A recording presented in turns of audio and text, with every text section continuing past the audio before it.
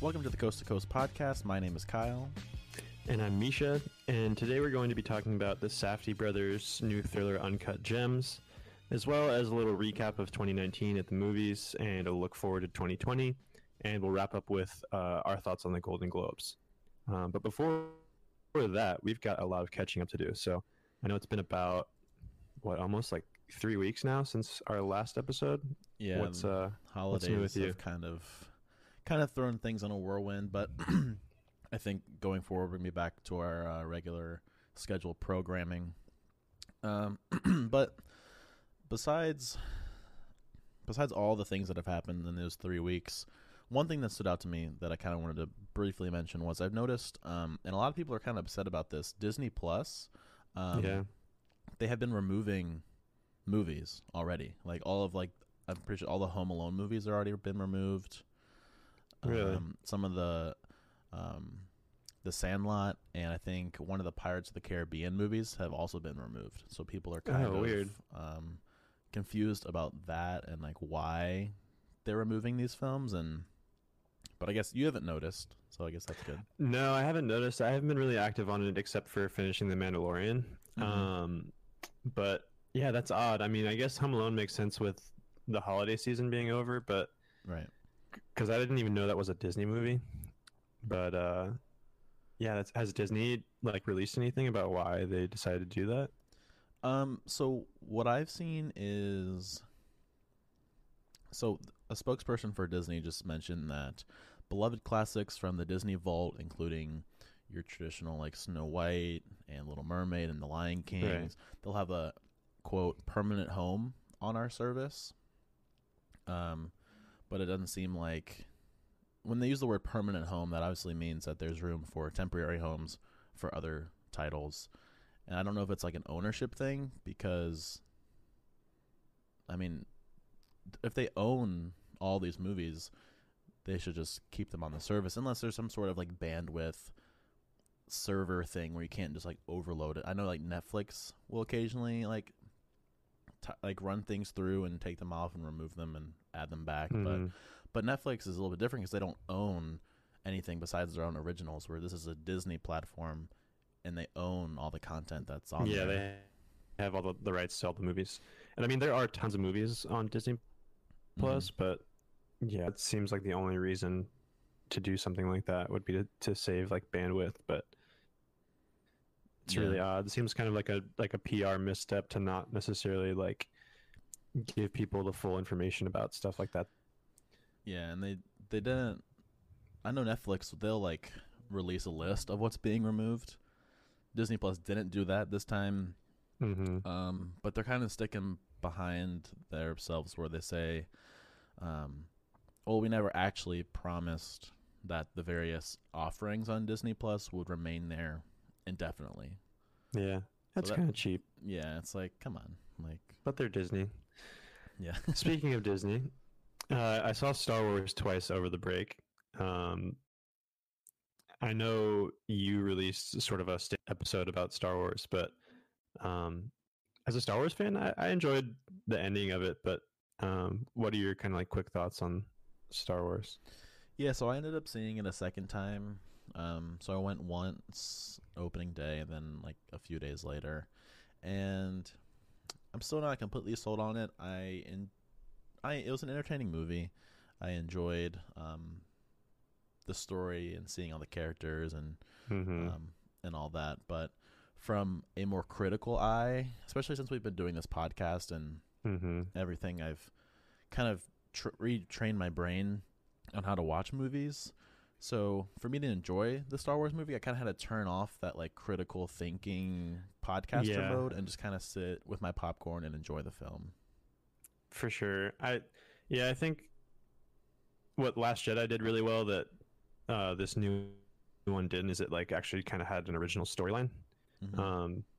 And you know, I agree, like this Rise of Skywalker definitely from a critical perspective didn't really do much for me, but like as a fan of the series, you know, it was fun. It was funnier than most. I thought C-3PO was great. He had a lot of good one-liners. But yeah, I actually saw it a second time because the first time I saw it at 8 a.m. on the opening weekend, and it was like that was the only time we could find it, and I fell asleep in the middle of the movie. And I thought I just like dozed off, but when I saw it the second time, I realized I missed like 20 minutes. Oh So wow. it was definitely required a rewatch. Yeah. Um, and then besides that, I also watched Irishman. I know that's one that you mentioned previously on the podcast. Um, I just like I'd heard from people that it was, it didn't feel like 3.5 hours and it went by quickly, and that it was like really exciting. Hmm. And I enjoyed it. I enjoyed kind of the storytelling and how Scorsese kind of like weaves history into his films, a bit like kind of Quentin Tarantino does. Um, but I don't know. It's just like it didn't strike me like some of the other big contenders this year. So you weren't surprised that they didn't win anything yet? No, I think we'll get to that during our Golden Globes section. I think Right. that has more to do with the Hollywood Foreign Press and the Academy's kind of resistance to Netflix as a Hmm. disruptor in this like entertainment industry. Yeah. Um, but so I mean, I was surprised. I mean, I thought Al Pacino did a great job as Jimmy Hoffa, like, and among the field of nominated actors that he was in with, like, I, you know, I thought Mhm. he very well could have won, but I think it was Brad Pitt that ended up winning for Once Upon a Time in Hollywood, Right. which was kind of a head scratch. Al Pacino's performance, but Yeah. nonetheless, But we'll get to that. But before, um, we both saw Uncut Gems, yes, and this you never really know when Adam Sandler is going to emerge from like lowbrow comedy sets, um, right. to really like, making something. But when he does, which is definitely what we saw in Uncut Gems, it was pretty fascinating. I mean, definitely working with Josh and Benny Safdie. If you're not familiar with them, they are directing brothers who have slowly but definitely surely emerged into the larger cinematic conversation, I would say, by kind of making these small but very effective, stylish films. Yeah, and they kind of center around these crime thrillers, right? They're not necessarily the most like thematic films, Mm-hmm. but they're very fast-paced crime thrillers. The ones that listeners might recognize as a little bit more mainstream or widespread was Good Time, Mm-hmm. featuring Robert Pattinson, that came out I think 2 years ago. Um, but yeah, I think the effect that they really succeeded with was this sort of like frantic, fast-paced, like anxiety-inducing, um, almost like um, pacing of their film that just like keeps you constantly engaged throughout the film. Yeah, and we see the main character Howard Ratner, played obviously by Mm-hmm. Adam Sandler. He is a Jewish jewelry store owner in Midtown Manhattan with a pretty severe gambling addiction. But It's very severe. yeah, Yeah. very. But he still like comes off as nothing but like super confident the entire movie, and um, his fatal flaw pretty much is putting his trust in others to do as they say they're going to do when it comes to like the jewels that he has in his stores, and pretty much like Mm-hmm. relying on luck and intuition to fill in like the empty blanks that people don't come through on their end. And it's just it's a sad movie to watch this guy kind of like have this addiction and um had to deal with all these things that are happening. Did you kind of feel as you were watching it that you were kind of rooting for him through the movie, or were you kind of on the other end like he kind of getting what he reaped what he sowed? Yeah, to me, like I think we had this conversation after we both saw the film about like whether or not to feel bad Mm-hmm. for Howard Ratner, and to me, like I really couldn't feel bad for him because, like you said, I think he reaped what he sowed, and he really like put himself into these circumstances, and it's basically the movie finds him in this like gambling debt hole where he's obligated to pay back these collectors who threaten him both physically and like verbally or emotionally. But even when he has opportunities to make things right with them, he makes Mm-hmm. these really like head scratching decisions to basically dig himself deeper into this hole with this sort of like you said, almost like outlandishly confident idea that he's gonna hit even bigger. He's gonna swing the odds so much more ever in his favor that it's just like it's like how it's hard to imagine that there are people out there who really live like that who Right. if they have some sort of like small come up, their first thought is like, how am I gonna like use this to like gamble and like double my money, or Right. like what's my next like hustle, or something like that. So I didn't really feel bad for him. What about you? Yeah, so when I was watching it, I kind of felt like the audience really didn't have a choice but to root for Howard. Mm-hmm. Even when he gets out of a jam and promptly like leaps into another one when he should be pretty much like kissing the ground and like thanking like Right. everything, like, oh, thank God for like my new life and I'm finally out of this hole. And I would say that Howard Ratner is the ultimate Adam Sandler role if I didn't think maybe Adam Sandler is the ultimate kind of Howard Ratner role. Right. Um, I think one of the biggest things about this role for Adam Sandler is the way he kind of embodies the character, and definitely like his eyes. I don't know, it was weird. Like when I was watching the movie, I don't know if it was the glasses he was wearing. He just had like these dead eyes the whole movie, Mm-hmm. and I think this kind of makes him stand out a lot more and definitely come through as an actual character, which you can kind of relate to. But yeah, I did feel for him. I was rooting for him the whole movie, even though I would like face palm myself and just like, what are you Yeah. doing? Like, I know there were like audible groans throughout the theater at like every turn in the movie. You could just Mhm. like tell the audience was like, "What is this guy doing?" yeah. But I thought that was really interesting. The comment you made about his like dead eyes. Mm-hmm. I think of his like more serious roles. Obviously like Spanglish, Reign Over Me, or like Funny People were more serious roles.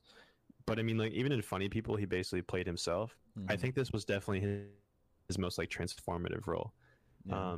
And I think the comment you made about his eyes was interesting because like felt that same way about his sort of dead eyes.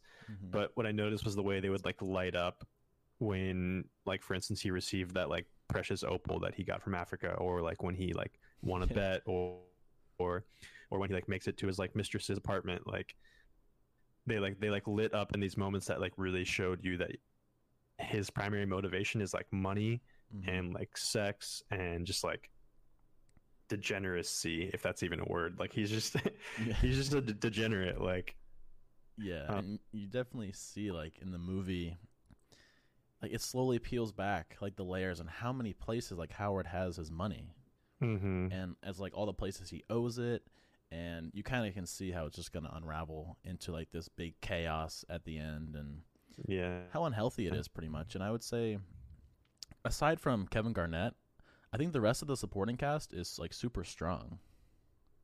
Mm-hmm. You didn't like Kevin Garnett's performance? Um, I thought it was a little. I don't know.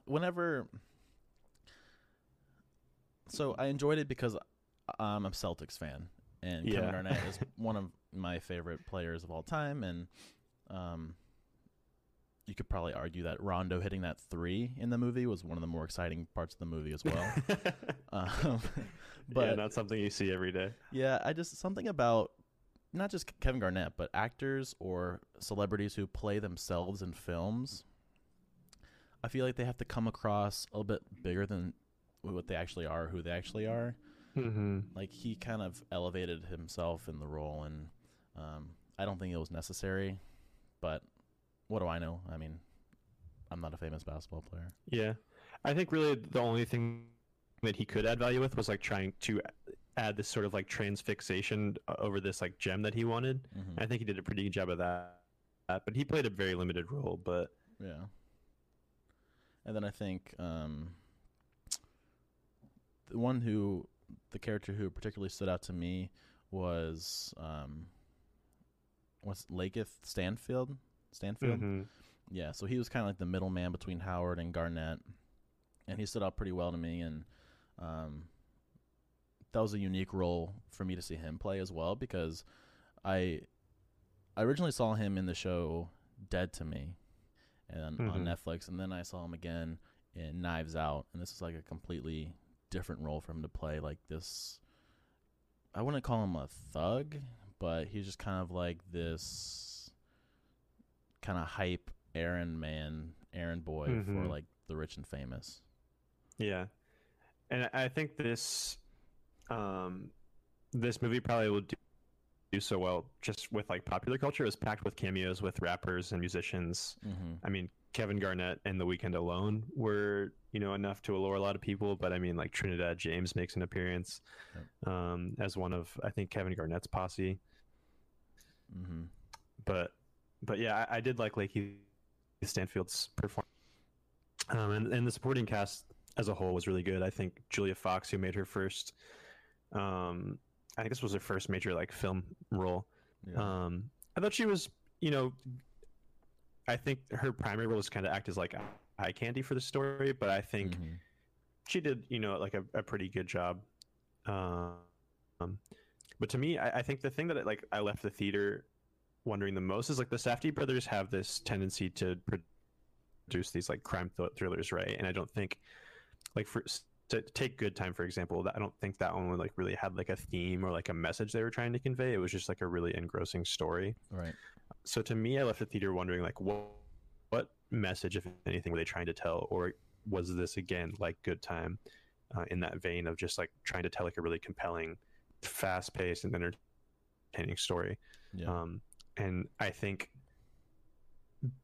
basically what you said about like all of like the things that Howard had his hands in that basically like unraveled into this like raucous, untenable, and just like mess kind of speaks to like the effect that you know living beyond your means or overextending yourself or gambling or this kind of like avarice and love of money and like desire for like the next big hit or the next big win, is ultimately going to be like your undoing, without getting too much into spoil. I think that's kind of like a common theme that runs through the most crime thrillers. I was just kind of like wondering what were they trying to tell. Right. And I would definitely say that the Safdie brothers, they do a great job, and they're definitely continuing their winning streak of making like these harshly real films, Mm-hmm. which coincidentally have to be like about everyday New Yorkers with fatal flaws. It seems like. Right. Because I Yeah. think they are New York natives is why they typically tell New York stories. Oh, that makes sense. Mm-hmm. And I think, but this time I think that they've also given kind of this platform for Adam Sandler to show just how good he is with the right collaborators. And I'm not Mm-hmm. I'm not dying to see the next dramatic Adam Sandler movie. Right. But I think if he comes out with one of these movies, like maybe one every 3 to 4 years, I think it'll be good to see. It's definitely more refreshing than a Billy Madison film. Sure. Yeah. So with that, how do you feel like? So obviously, Uncut Gems missed the like screening date in order for it to be eligible for the Golden Globes. Mm-hmm. And sometimes the Golden Globes can give you kind of a direction in terms of the Oscars. Yep. I think we know from the public kind of messaging that Sandler's put out there is that he is very heavily vying for a Best Actor nod. How do you feel like this role helps him stack up in that field for Best Actor? So I think it definitely increases his chance because, again, it is kind of, like I mentioned before, kind of refreshing. It's kind of like, wow, this is Adam Sandler in a serious role that was actually very well done. So from the standpoint of just being relative, I think that has a lot to do with sometimes the Academy's decision is like what's standing out the most. Sure. What are people talking about? What is new this year? And I think that just being a completely different formula for his performances in the past, I think it gives him pretty good nudge on certainly being nominated and having a pretty good chance to win.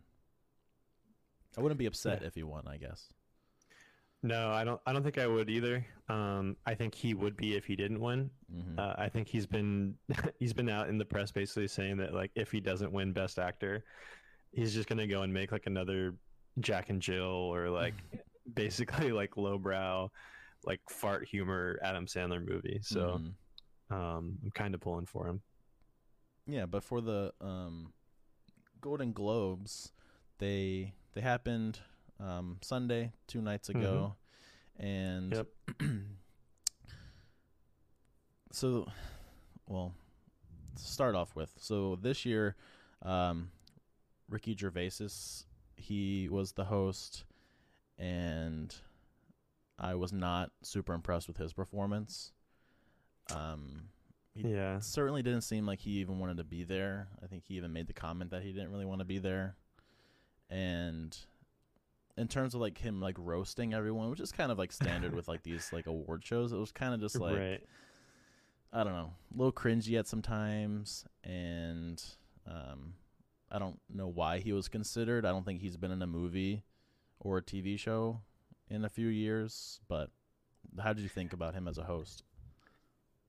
Well, in terms of him being even considered, I think it's hard for these award shows to find actors that don't have some sort of like discretion in their past or like indiscretion in their past that people will like vilify them for. Mm-hmm. Like, you know, you saw Kevin Hart basically get greenlighted for the Oscars and then revoked because of some like comments or acts in the past. So, you know, I think they have kind of slim pickings. But yeah, I mean, the Golden Globes is like notorious for being overly boozy and kind of edgy. And, you know, I think some of his jokes landed, but some of them got in the vein of being like overtly political. You know, I think he made some pointed comments about like people basically enabling Harvey Weinstein, which is like, you know, I thought was pretty spot on, but I think for the most part, his like tone was very like negative and not in a way that was like making fun a lot of the times. Like even at the end of the show, he basically like they were running over and he was just like, Jesus, like it's the end of the show. Like, I'm glad it's over. Like basically dismissed the whole show. So yeah, I don't think he did the best job of like, I guess, steering the show into more of like a positive light. Right. And side note, Cats somehow scored a nomination. Yeah. Which has been like tragically like basically dragged through the mud with the press. Like, yeah, I saw with their that whole last thing of week. like, you did see Cats? Yeah, and I fell asleep. I was kind of tired. I was not feeling well. I had a little bit of a cold, but it was rough. But we saw the nominations were pretty like they ranged pretty far and wide. We definitely saw multiple nods for Once Upon a Time in Hollywood, The Irishman, Barry, 1917, and even The Joker. So, I mean, I was really surprised. The movie was great, but you know, The Hangover guy is really surprising us. Yeah, I think Once Upon a Time in Hollywood led with 3 wins, and I think 1917 was second with 2. And then obviously Joaquin won Best Actor for Drama for Joker. Taron Egerton won Best Actor for Musical or Comedy for his portrayal of Elton John in Rocket Man. The one thing that stood out to me is Joaquin Phoenix is a strange guy. I couldn't tell if it's just sort of he's like known for being very like shy and antisocial. So I don't know if that was what was playing through speech or if he was just like under the influence of something. But yeah, because he was like hardly intelligible, and I could tell he was trying to make a point about, you know, everybody talking about climate change or what's going on in Australia, and like asking actors to do things differently, like not take private jets to award shows or like, you know, take mega yacht trips to, you know, charity events. But yeah, he's just a strange guy. He's still in his Joker role, maybe. Yeah, exactly. I mean, you saw what it did to Heath Ledger. But yeah, I think one of the biggest things that stood out for me was how bad of a day it was for Netflix. So you obviously saw The Irishman, Marriage Story, and I believe Dolomite Is My Name. I think Netflix had a total of about 17 nominations and only ended up taking home one Golden Globe for Laura Dern's supporting actress role in Marriage Story. And I mean, you at one point, there were two nominations for The Irishman in one actor category, neither of which won. So I think, like we were talking earlier, it seems like maybe there's still some resistance to Netflix trying to kind of disrupt this very antiquated like entertainment industry. Yeah, and it's unfortunate because Netflix has a lot of really good things out there. Their original TV shows are phenomenal. I'm finishing up on You right now, and it didn't start off as a Netflix original, but they've definitely taken ownership over, and that show is really great. I mean, I can go on and on, but yeah, there's definitely something like what you're talking about going on, and I don't know if it's kind of, you have these older, more traditional people kind of in charge of what's happening, and we see this with other things as well, whether it's in sports, rule changes, or you see it with like in our government for like different policies or whatever. Like, it seems things aren't as progressive as they should be, and they're not as up to date as most people would like them to be. So I'm hoping that changes for the Oscars. But in terms of when you were mentioning the actress in a supporting role, you said Laura Dern won. I definitely agree with that. Out of that list, she definitely deserved that win. But in terms of the best director, I think Martin Scorsese for The Irishman should have won that. Obviously, I haven't seen 1917 yet. It's not out yet, so that could change. But yeah, the best director category was, I think, probably the most difficult to decide for me. Again, like you said, I haven't seen 1917, but having won Best Picture, Drama, and Best Director makes me really compelled to see it when it does come out. And I'm a fan of Sam Mendes, mainly because I'm a huge James Bond fan, and I thought Skyfall was one of the better of Daniel Craig's James Bond movies. Right. But yeah, that one was really hard because I also thought that Bong Joon-ho did a really tremendous job with Parasite, which actually ended up winning for Best Foreign Language Film. So it was just like a lot of really, really like highly touted directors. I don't know that I can say like Scorsese deserved Best Director for me. Mainly just because I'm not a fan of like the mega film. I don't think you need 3.5 hours to tell a story. Even that story, which was so rich in detail, like I think could have been trimmed down a little bit. Yeah, and I remember seeing Once Upon a Time in Hollywood kind of when it first came out. That was, when was that? September? October? I think it was, no, I believe it was like in the summer. I thought it was like June. August. Okay. I don't know. I enjoy Quentin Tarantino's films. I wasn't a super big fan of Once Upon a Time in Hollywood, but I kind of think with, I guess Martin Scorsese is the same. Each director has their own way of directing, and that kind of bleeds through all their films. But especially for Quentin Tarantino, it was like the same old thing that I've always seen in like Reservoir Dogs and Pulp Fiction. It wasn't anything new to me, I guess. And that movie was long as well.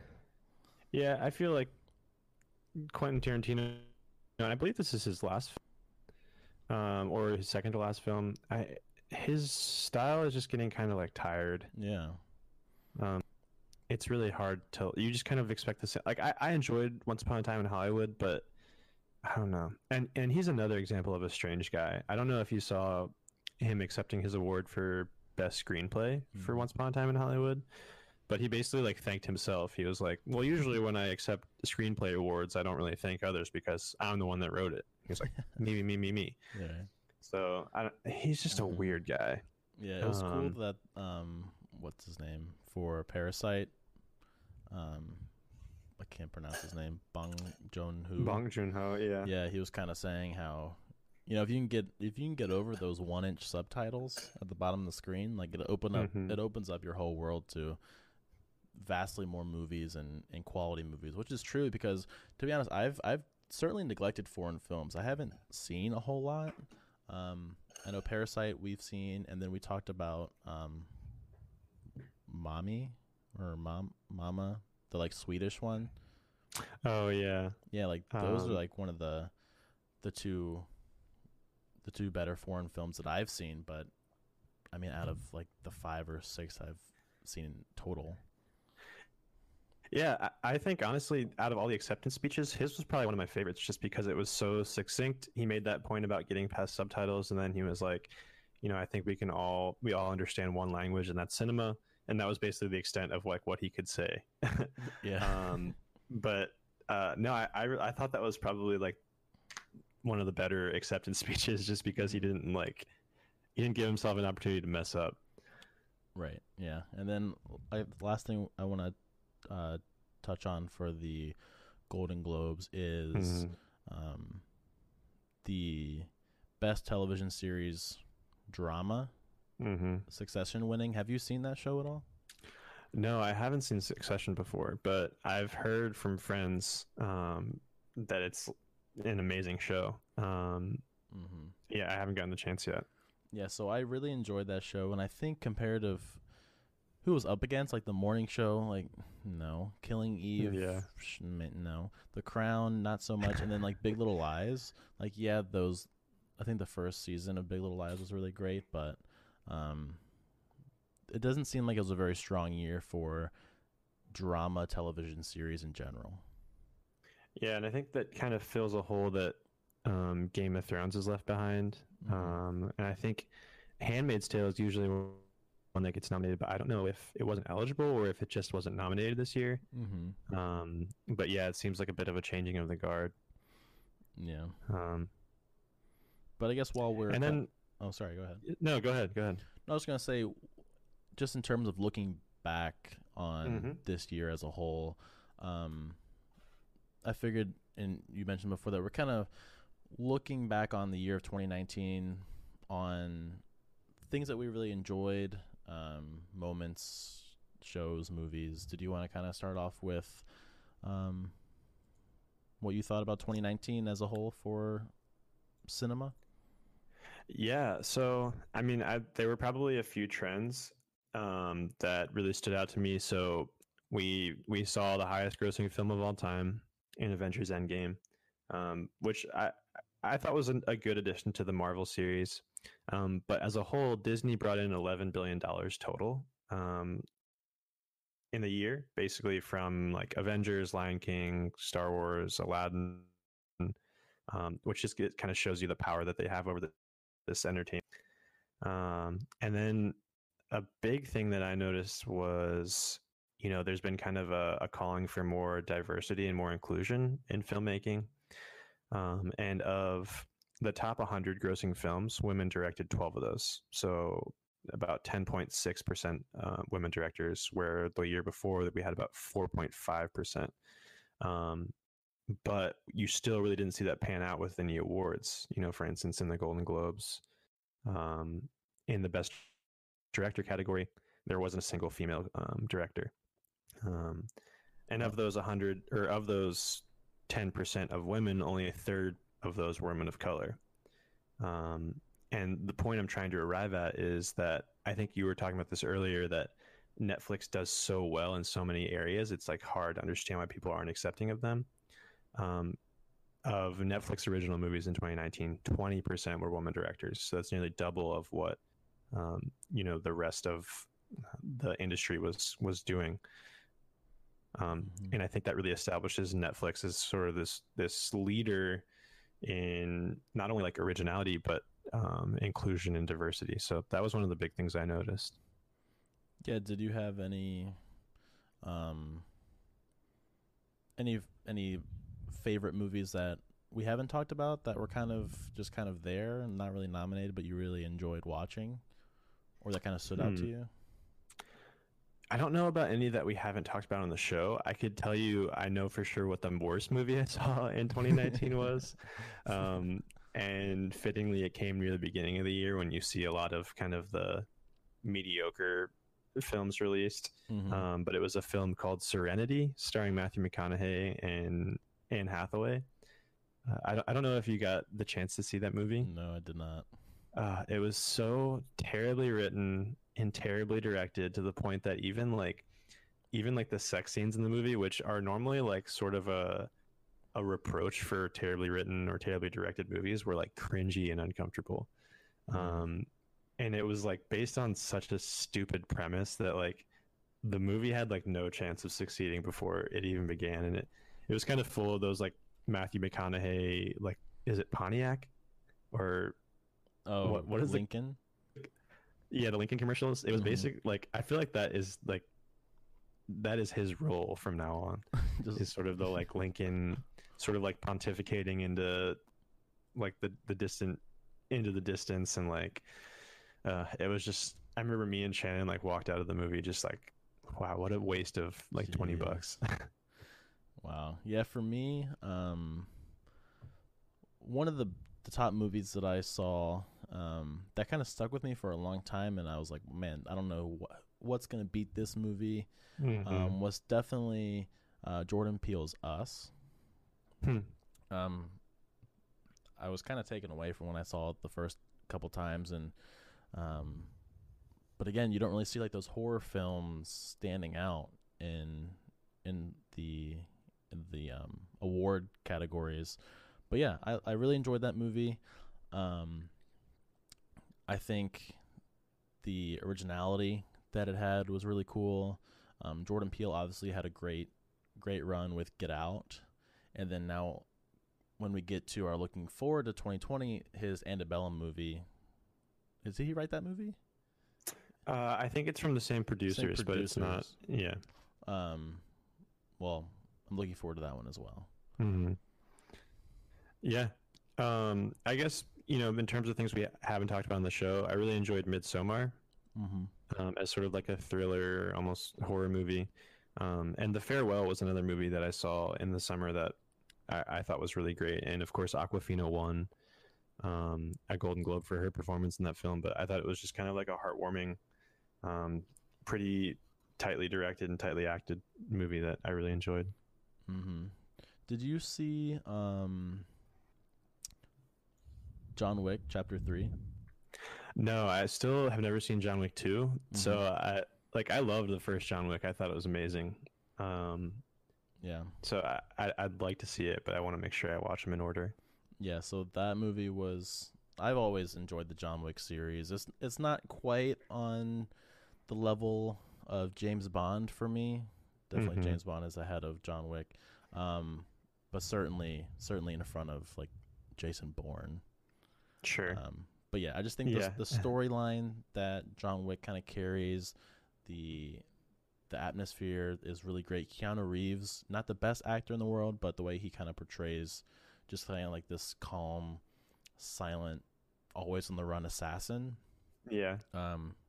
Is definitely pretty cool. And I think that this year was even stronger for Keanu Reeves as a whole. I think when John Wick 3 came out, I think in May, it seems like all over Twitter, all over the internet, there's always something about like Keanu Reeves, and he kind of like became like Hollywood sweetheart. Everyone was like taking pictures with him and kind of saying how he's kind of back in Hollywood, and so good for you, Keanu Reeves, if you're listening. Hopefully. But in terms of other things in 2019 shows, there have been a lot of good shows. We certainly don't have the time to go through all of the shows that we've watched and that we've enjoyed. Did you have anything that stood out to you in terms of TV shows? Yeah, I think the one that I really enjoyed the most was Fleabag, which also won a couple Golden Globes this year for both the series as a comedy and Phoebe Waller-Bridge's portrayal of the titular character Fleabag. I thought it was an amazing show. I think it's done now after 2 seasons, which kind of continues this trend of like 1-2 season shows like Bodyguard or some others. But I really enjoyed that. I love the way that she kind of breaks down the fourth wall in the show, and I think it's like really brilliantly written. It's really funny and at times like sad, and I thought it was great. Yeah, and I would say for me, in terms of TV shows, we talked about Barry a lot, and that's definitely a show that's on my top list for 2019. I got away from Watchmen. I did not really care for that show. I know it's being regarded pretty highly, but I kind of got away from it. But I would say, for me, aside from Succession, I would probably say that one of my top shows is Russian Doll on Netflix. So if you haven't seen Russian Doll, it's like the perfect like dessert, I guess. It's kind of trippy. It's pretty experimental, yet it has depth and kind of like a weight to its kind of zany storyline, and it pretty much explores the afterlife of these two characters, each stuck in a time loop, reliving their last days before they die. So if you haven't seen Russian Doll, I definitely recommend it, and it kind of asks those bigger questions if you're into that. Sure. Yeah, and I guess looking ahead at 2020, you can almost kind of continue the conversation around Netflix. So we have a lot of big blockbusters that are kind of due for this year. The 25th installment of the Bond franchise is coming out, No Time to Die. We're seeing like a Black Widow standalone film, live action Mulan film, right? Top Gun, West Side Story, you name it. There's going to be like a lot of huge movies this year. But the biggest thing for me about 2020 is that, and you sort of saw this last year too, is that a majority of the blockbusters, or even like the ones contending for awards, are like sequels or remakes or adaptations of some or part of a franchise. And I think what's so promising about Netflix again is its originality. Like you said, there's just such a breadth of original films and TV shows, and Netflix has already basically come out and said that they have at least 30 original movies that they're planning on releasing in 2020, and that barely even like scratches the surface. Like that's all they're really like prepared to speak on at the moment, but like there's more out there. So that's really the thing that stands out to me about 2020. Is there anything that's striking you about movies or TV shows to come in the new year? So in terms of movies, I'm looking forward to Guy Ritchie's new film, The Gentleman, which kind of like, if you haven't seen like Snatch or like Lock, Stock, and Two Smoking Barrels, like this is definitely a return for him to kind of like these English crime comedies that I think it's going to be really fun to watch, and kind of like I said, because I really enjoyed Snatch and Lock, Stock, and Two Smoking Barrels, so if it kind of has the same feel for it, I think that would be great. And in terms of shows, I would probably say I'm looking forward to Westworld season 3 to come back. Yeah, Westworld season 3 will be fun. Shannon and I are huge Handmaid's Tale fans, and I believe season 4 will be coming out this year. In terms of movies, for me, there's one that really stands out that we've only recently learned a bit more about, and that's Christopher Nolan's new film, Tenet. I think Christopher Nolan's films kind of they're going to attract large audiences just because of his name. I mean, with the reputation he made for himself with the Batman movies and with I think people are like going to come to the movies because of his name, but this new film starring John David Washington and Robert Pattinson, among others, looks really intriguing because it's, you know, Christopher Nolan's kind of signature action film with another sort of like mind-bending like themes about time and the future and the past and things like that. So Yeah. That's what I'm really looking forward to as well. And then I think I would say some things that are coming up in 2020 that I'm looking forward to, but not because you know, they're coming out, but because they're kind of getting these much deserved swan songs, if you would. The Good Place is coming back for its final season. And I think so is some other pretty top shows like Homeland. If you haven't seen Homeland, Modern Family, and Criminal Minds even is all wrapping up this year. Are all in their final seasons. Wow. Yep. So devastating. It's going to be sad, but definitely great shows that, you know, all good things must come to an end. That's right. But yeah, I would say next week we'll probably dive into some other movies that are coming out this week, this weekend. We don't really have anything on the schedule yet, but certainly send us your feedback. We are on Twitter now, as we mentioned before. It's at Coast Podcast. If you're listening to us on Anchor, you can actually send in questions I think there's like an audio recording section that you can just record a question and then send it to us, and we can play it on air and respond to you that way. And I would say, yeah, and Kyle and I recognize that you know, the podcast initially started as kind of covering a multitude of topics, amongst them gaming, and I know something we haven't talked about in a while, as well as like sports is something we haven't touched on in the past. Both of those things are things that we're really passionate about. So if you feel like there are aspects of the show that you are more endeared towards or you'd like to hear more of, definitely reach out and let us know, because we want to make sure we're giving you guys what you want. And again, yeah, we're always an open ear, so feel free to reach out with any feedback. Thanks again for listening. If you're on Apple, Spotify, don't forget to share, leave a like, leave a review. We always appreciate that. That helps us out. And yeah, we will talk to you next week. See you then.